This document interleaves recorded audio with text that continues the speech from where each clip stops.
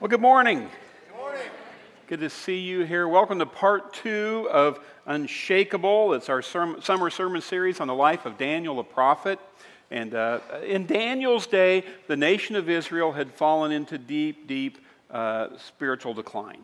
And God was angry with the nation because of their immorality, their injustice, and their idolatry. And he had been talking to them through the prophets of Jeremiah, Ezekiel, Zephaniah, and some others, and had been warning them, if you don't shape up, you're going to get shipped out to Babylon. And that's exactly what happened.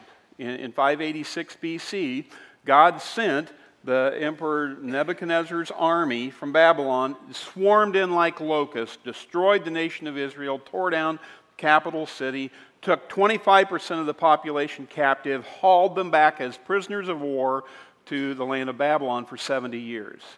And one of those prisoners of war was Daniel, a 15-year-old teenager. And he never saw his parents, never saw his family, never saw his homeland again. He lived the rest of his life, lived to be 85, in a hostile culture. And at every stage of Daniel's life, as a teenager, in midlife, even in retirement, God tested Daniel. Went through a number of tests. Read this verse with me, Proverbs 17:3. Read it out loud. Fire tests the purity of silver and gold, but the Lord tests the heart. And that's what God was doing with Daniel, and that's what God's doing with you. I want you to write this down. It's a life principle you need to understand. Before every blessing, there is always a testing. If God is going to use you, God is going to test you first. He's going to test you to see if you can handle the power, the influence, the insight that He's going to bless you with. And so God will test your integrity, He'll test your loyalty, your faithfulness, your generosity, your humility. God will test your character. And if you pass the test, God will give you more power, more influence, more insight. In fact, God will tell you things He doesn't tell other people. That's just what happens. We see it in the life of Paul. That's why Paul taught so much, why Paul got to write so much of the Bible, because God spoke to him more than He speaks to you and me. But look at this in 1 Thessalonians 2:4. Paul says, we speak God's message because God tested us and trusted us to do it. When we speak, we're not trying to please people, but God who tests our heart. Circle that phrase, God tested us and trusted us. Daniel's character is tested many, many times, and each time he passes the test, God gives him more power, more influence, more insight. In fact, God tells Daniel stuff that He didn't tell anybody else. Daniel's one of 2 guys in all of history that God told him how the world's going to end. The other guy is the Apostle John in the book of Revelation. But in Daniel, we find all kinds of visions that God gave him. Daniel predicts stuff in history long before it ever happens. He predicts the Greek Empire, the Roman Empire, the Islamic Caliphate, many other things. Why did God show all that to Daniel? Because God tested Daniel and he passed the test. And so write down this principle. God tests us with stress before He trusts us with success.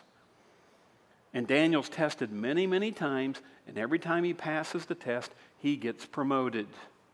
And so each week in this series, we're going to look at a different test that Daniel faced that you're going to face. Same test. And this week, we're looking at the test of social pressure to conform. When you're pressured to conform to something, you know it's not right. By your boss, by the government, by any authority in your life, how do you pass the test not to conform to a hostile culture? Now, Nebuchadnezzar picks out the smartest, the brightest, the best-looking teenagers and puts them through this 3-year indoctrination program. And the goal is to wipe out their memory of Israel, of the Bible, of God. We're going to secularize you. And they teach them a new language, a new culture. They give them new habits, a new religion. They even give them new names. Because their Hebrew names refer to the true God of Israel. Part of their indoctrination is they are now renamed after the pagan gods of Babylon. So Daniel in Hebrew means God is my judge. He's renamed Belteshazzar, which means Bel, some pagan, phony Babylonian god. Bel protects me. Hananiah in Hebrew means God is gracious. And he's renamed Shadrach, and that's the name of the moon god of Babylon. Mishael in Hebrew means who is like God, who is greater than God. And he's renamed Meshach, that's a fertility god in Babylon. Azariah in Hebrew means God has helped me. And he's renamed Abednego, which means a servant of Nebo, another pagan Babylonian god. So they give him new names, new identities, new jobs, new clothes, and they even give them a whole new diet. They say, you can't eat your Jewish food anymore. You're only going to eat Babylonian food like the king eats. The king ordered that the young men should eat the same food and wine served at the king's table while they were being trained. After that, they were to become servants of the king of Babylon. But Daniel resolved not to defile himself by eating the royal food and wine. And he asked the chief official for permission not to defile himself this way. Daniel says, I'm not going to go along with this food program. He said, I'm not going to defile myself with this food. And to defile means to pollute, contaminate, or corrupt. It means a loss of purity. Now, why does Daniel draw the line here with this Babylonian food? I mean, why did Daniel tell the most powerful man in the world, I'm not going to eat your food? What's going on? Well, for Daniel, this isn't just a cultural issue. It's not just a national issue. It is a spiritual issue. Because God wanted the Jews to know that they were unique from everybody else on the planet. They're God's chosen people. They're set apart for Him. And to help the Jews remember that they are unique and chosen, God gave them very specific dietary laws. We call them kosher laws. And so Daniel thinks, I'm not supposed to eat this stuff because I'm a Jew.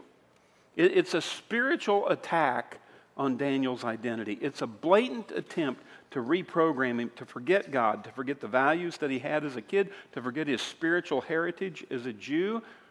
I mean, they're changing their names, they're changing their identity, they're going to change their diet. You don't get to be Jews anymore, you are Babylonians. And so with this test, Daniel refuses to conform, and he demonstrates 4 character qualities that God wants you to demonstrate when you face this test as well. What are they? On your notes, on the screen. Number 1, integrity. Integrity. Daniel never forgot who he was. You can drag me off to Babylon, you can change my clothing, you can even change my name. You can call me whatever you want to call me, but you're not going to change my heart. And Daniel resolved not to defile himself. Romans 12:2 says, don't conform yourself to the values of this world. Instead, let God transform you by a complete change of how you think. Then you will be able to know the will of God. So you got 2 choices in this world. You can either be conformed or you can be transformed. You can be conformed and become just like everybody else, or you can become transformed and discover God's will for your life. A lot of times people say, I just can't figure out God's will for my life. Well, maybe it's because you're conformed to the world instead of being transformed by God and discovering your will, His will for you.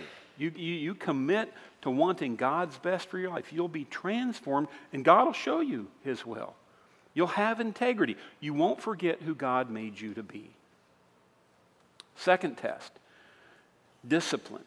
He controlled his ego and his appetite. Daniel made up his mind not to eat the food and wine given to them by the king. I mean, imagine you're a 15-year-old teenager taken by force from your country. You're in a foreign land, no parental supervision, no parental support, and the most powerful man in the country says to you, I'm going to give you power, prestige, and pleasure. You're going to get to live in the palace, and we're going to pamper you with preferential treatment. All you got to do is just conform. Could you withstand that as a teenager, as a young man? I mean, Daniel is incredibly disciplined as a 15-year-old kid without his parents. He says to the most powerful man in the world, I'll serve you because I recognize that God has put me here. I mean, he'd heard what the prophets had been saying. He knew that, I'm here with God's permission. And so I'll serve you, but I'm not going to be contaminated by you. Romans 6:13, do not let any part of your body become a tool of wickedness used for sinning. Instead, give yourself completely to God because you want to be a tool in the hands of God used for His good purposes. And that's what Daniel wants. He wants to be used by God even in this hostile culture. He wants to be used by God, not used by the world. And so he disciplines his ego and he disciplines his appetite. Amazing. Number 3, Daniel also had courage. He was willing to stand alone. I mean, for Daniel to tell the most powerful man in the world, say, I want to be exempt from your food plan. I mean, this is an insult to the king. Sorry, king, your food isn't good enough for me. Have you ever noticed that people get funny when you reject their food? Seriously, have you noticed that? I mean, I've noticed, I travel to these other cultures and they're always dragging out all this strange stuff, and I have to be very, very sensitive, very careful. Because, you tell somebody, I typically don't eat things with eyeballs still in them. They get testy. It'll happen here. You go over to you ever been to somebody's house and they offer you something and you just don't like it, and they're like, here, no, try it. People get testy when you are what you eat, and so when you reject my food, you're rejecting me. This is real courage on his part. And what makes it even more courageous is he's not the only Jewish guy in the program. And he's got 3 friends who stood with him, but there are lots of other Jewish teenagers who are saying, everybody's doing it. What's the big deal? Daniel doesn't care if the whole world does it. If it's not right, he's not going to do it. And he stands with courage. He's willing to stand alone. Because history's proven that the majority is not always right. And just because the majority likes a particular value or a particular law doesn't mean that value or law is right. What's right is right, what's wrong is wrong. God gets to determine that, not the majority. Exodus 23:2, never follow the crowd in doing wrong. And don't be swayed in your testimony in how you live by the mood of the majority. Yet how many times at work, at school, even with family, someone starts talking about a value that you know is flat out wrong, and you don't say a word because you're manipulated by the mood of the majority. Daniel had courage. He spoke up. 1 Corinthians 16:13 says, stand true to what you believe. Be courageous. Be strong. And we need men and women of courage today who are willing to stand for what's right. Number 4. The 4th test is humility. He was tactful with authority. When Daniel couldn't do what the authority asked him to do, he says, I can't do this. It violates my conscience. It violates my values. Yet he's very tactful with authority. He shows humility. He shows respect for Nebuchadnezzar and for these people who have the rule over him. I mean, he realizes God has placed this pagan leader over him as his ruler. And some of you have authorities over you. You have bad bosses or bad teachers or bad college professors, and God has allowed them to be in your life as an authority, and they're going to ask you to do something that violates your values. You got to know how to deal with that. You got to know how to make an appeal. Folks, this is a lost skill in our day. We've lost this skill as believers. And that's why we're so ineffective, and that's why our world is so uncivil, and why there's just all this anger out there. I mean, we've got to learn how to do this. It says Daniel asked the chief official for permission to eat other things instead. He didn't demand his rights. He didn't resist. He didn't rebel. He asked for permission very respectfully. Now, God had given the chief official great respect for Daniel. Evidently, Daniel has been doing something that's caught the eye of this official. And he may not have recognized it as God's hand on Daniel's life, but he knew there's something different about this guy. And he had respect for what was going on in Daniel's life. But he said, I'm afraid of my lord the king, who ordered that you eat his food and wine. And if you aren't as healthy as the others, I fear the king will have me beheaded. He says, if you don't eat what the king said to eat, if you're not as healthy as everybody else, I mean, it's a legitimate concern on this guy's part. So next, Daniel talked it over with the guard appointed to look after Daniel and his 3 friends. And notice it says he talked it over. He doesn't make a demand in a belligerent manner. He just talks it over. It's a discussion, not a demand. Daniel offered a suggestion. You see how humble he's being here? Just test us for 10 days on a diet of vegetables and water. Then see how healthy we look compared to the young men eating the king's food. Then you can decide whether or not to let us continue eating our diet. And what Daniel says here is, look, I don't want you to prepare anything special. I'm not going to put you in any trouble. I just want you to give us some vegetables and water. And we'll eat that, and if we're not as healthy as everybody else, then the deal's off. If we are, then we get to eat our own food. Daniel's not saying we're going to be vegetarians for the rest of our life. He's saying 10 days, you don't have to go to any trouble. We're not going to eat your food. We're going to eat something else, see if we're healthy. And at the end of the 10 days, Daniel and his friends looked healthier and better nourished than any of the others in the king's training program. So after that, the guard let them eat their own food. When the 3-year training program was completed, all the young men were brought to King Nebuchadnezzar, who talked with each one individually. None impressed the king as much as Daniel and his 3 friends. So they were each promoted, circle that word promoted, to positions in the king's service. First of 5 promotions that we're going to see in Daniel's life, despite the fact that he never gave up his integrity in a hostile culture. And one of the great lessons that we learn from Daniel is, what do you do when someone in authority asks you to do something that violates your conscience? You need to know how to make an appeal, how to plead your case to an authority. And you need to know this skill because you're going to have to use it. You're going to have to use it with your boss, with the government, with the IRS, with a teacher, with a college professor. I mean, somebody's going to give you an assignment that violates your values. And parents, you need to learn this and you need to teach it to your kids.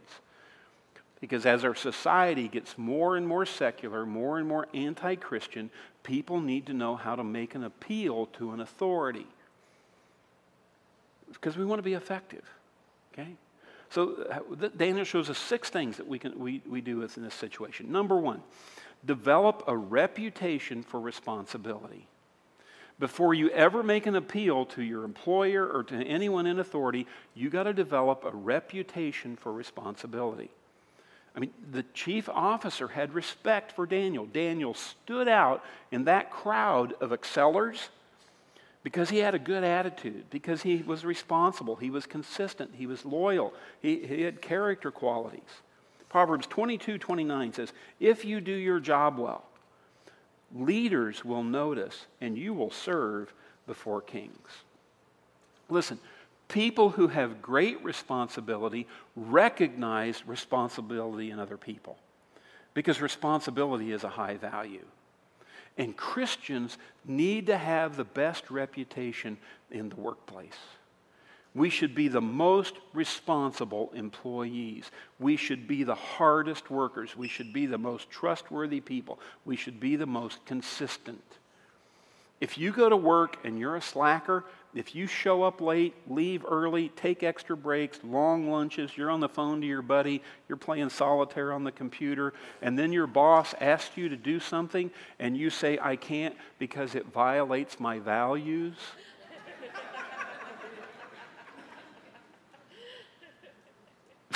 I mean, what values? They're not going to pay any attention to you. But if you're the best employee, if you're the most responsible, the most consistent, the hardest worker, they'll listen to you, just like they listened to Daniel. If you want to be the exception, you got to be exceptional. You need to be the best worker wherever you work. Number 2, be humble and not belligerent. Be humble, not belligerent, because attitude determines acceptance. You know, this is not a lesson on how to make demands. Daniel's not demanding here. When he's told that he's got to eat the king's food, Daniel doesn't make a sign that says, "I won't eat," and start marching around the palace. No, he's not protesting. He's just humbly working behind the scenes to figure this out. Proverbs 25:6, when you stand before the king, and that's anybody in authority, a teacher, a boss, a judge, don't try to impress him and pretend to be important. You don't show up all puffed up and belligerent. No, you're humble. Be humble or you'll stumble. Number 3, don't be deceptive or manipulative. If you got to make a case with your boss, if you got to make a case with the government, with the IRS, with a teacher, you just say, "I'm sorry, I can't do this. It's against my conscience. It violates my beliefs." But you can't lie about it. You can't start making stuff up to strengthen your case by being deceptive or manipulative. God doesn't honor dishonesty. In fact, God says, if you're going to start lying about this, if you're going to be deceptive and manipulative, you're on your own. You're on your own. 2 Corinthians 4:2, we reject all shameful and underhanded methods. We do not try to trick anyone, and we do not distort the word of God. We tell the truth before God, and all who are honest know that. God will honor your honesty.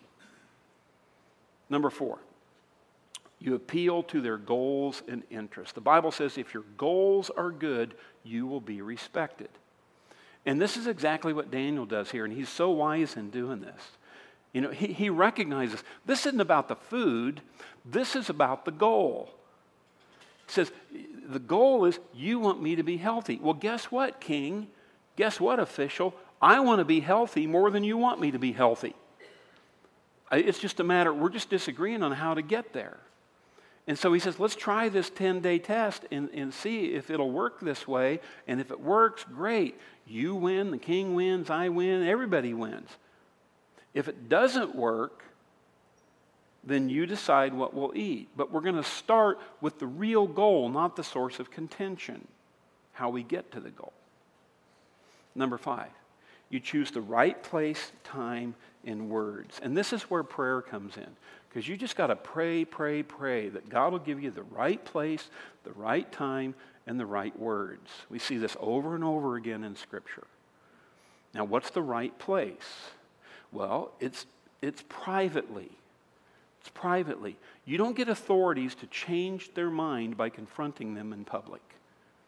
It just doesn't work. Public confrontation only solidifies their opposition.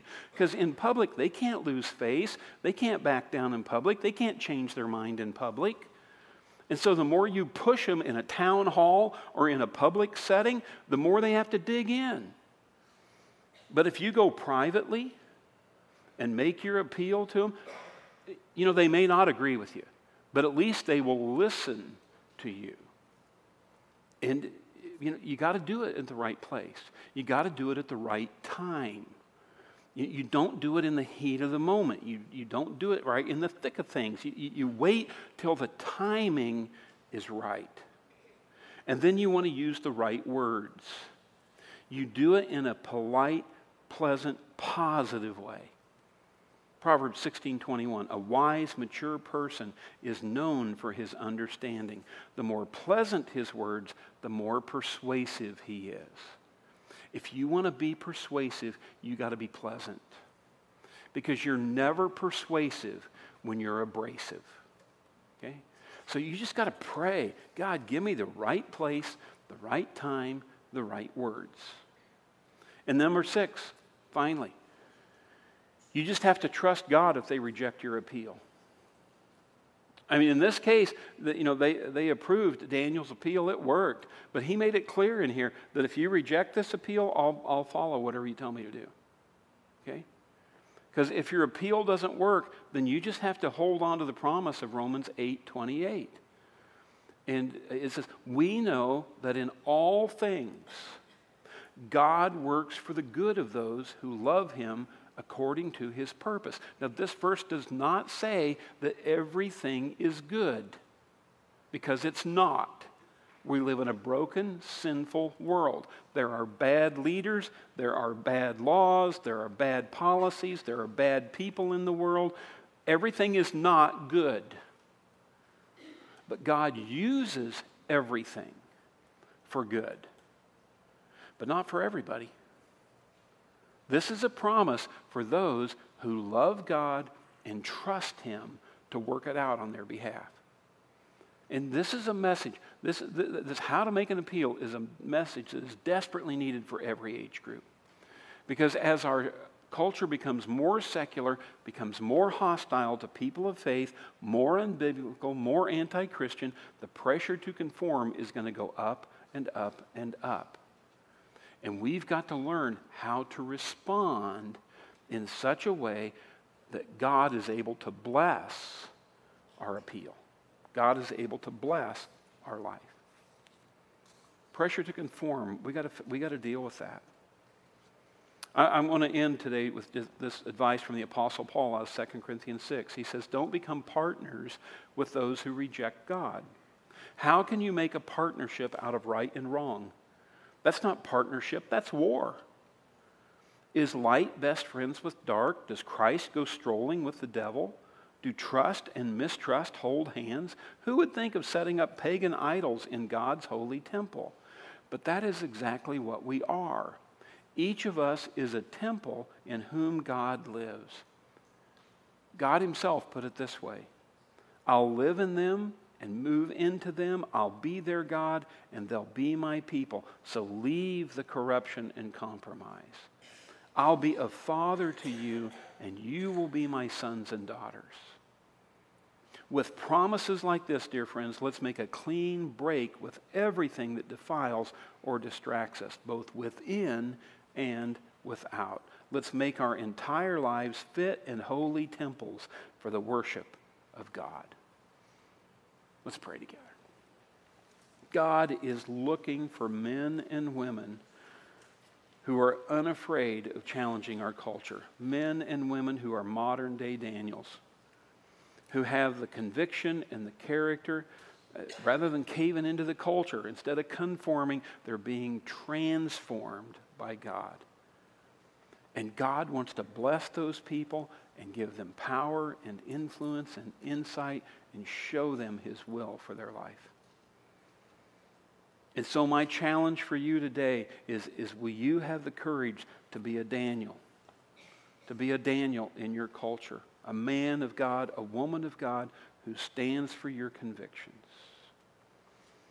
And I invite you just to pray, God, I want to be a person of integrity, humility, discipline, and courage. God, I want your blessing on my life more than I want the approval of my culture. I'm willing to stand unafraid and unashamed. I want to be a Daniel. In Jesus' name we pray. Amen.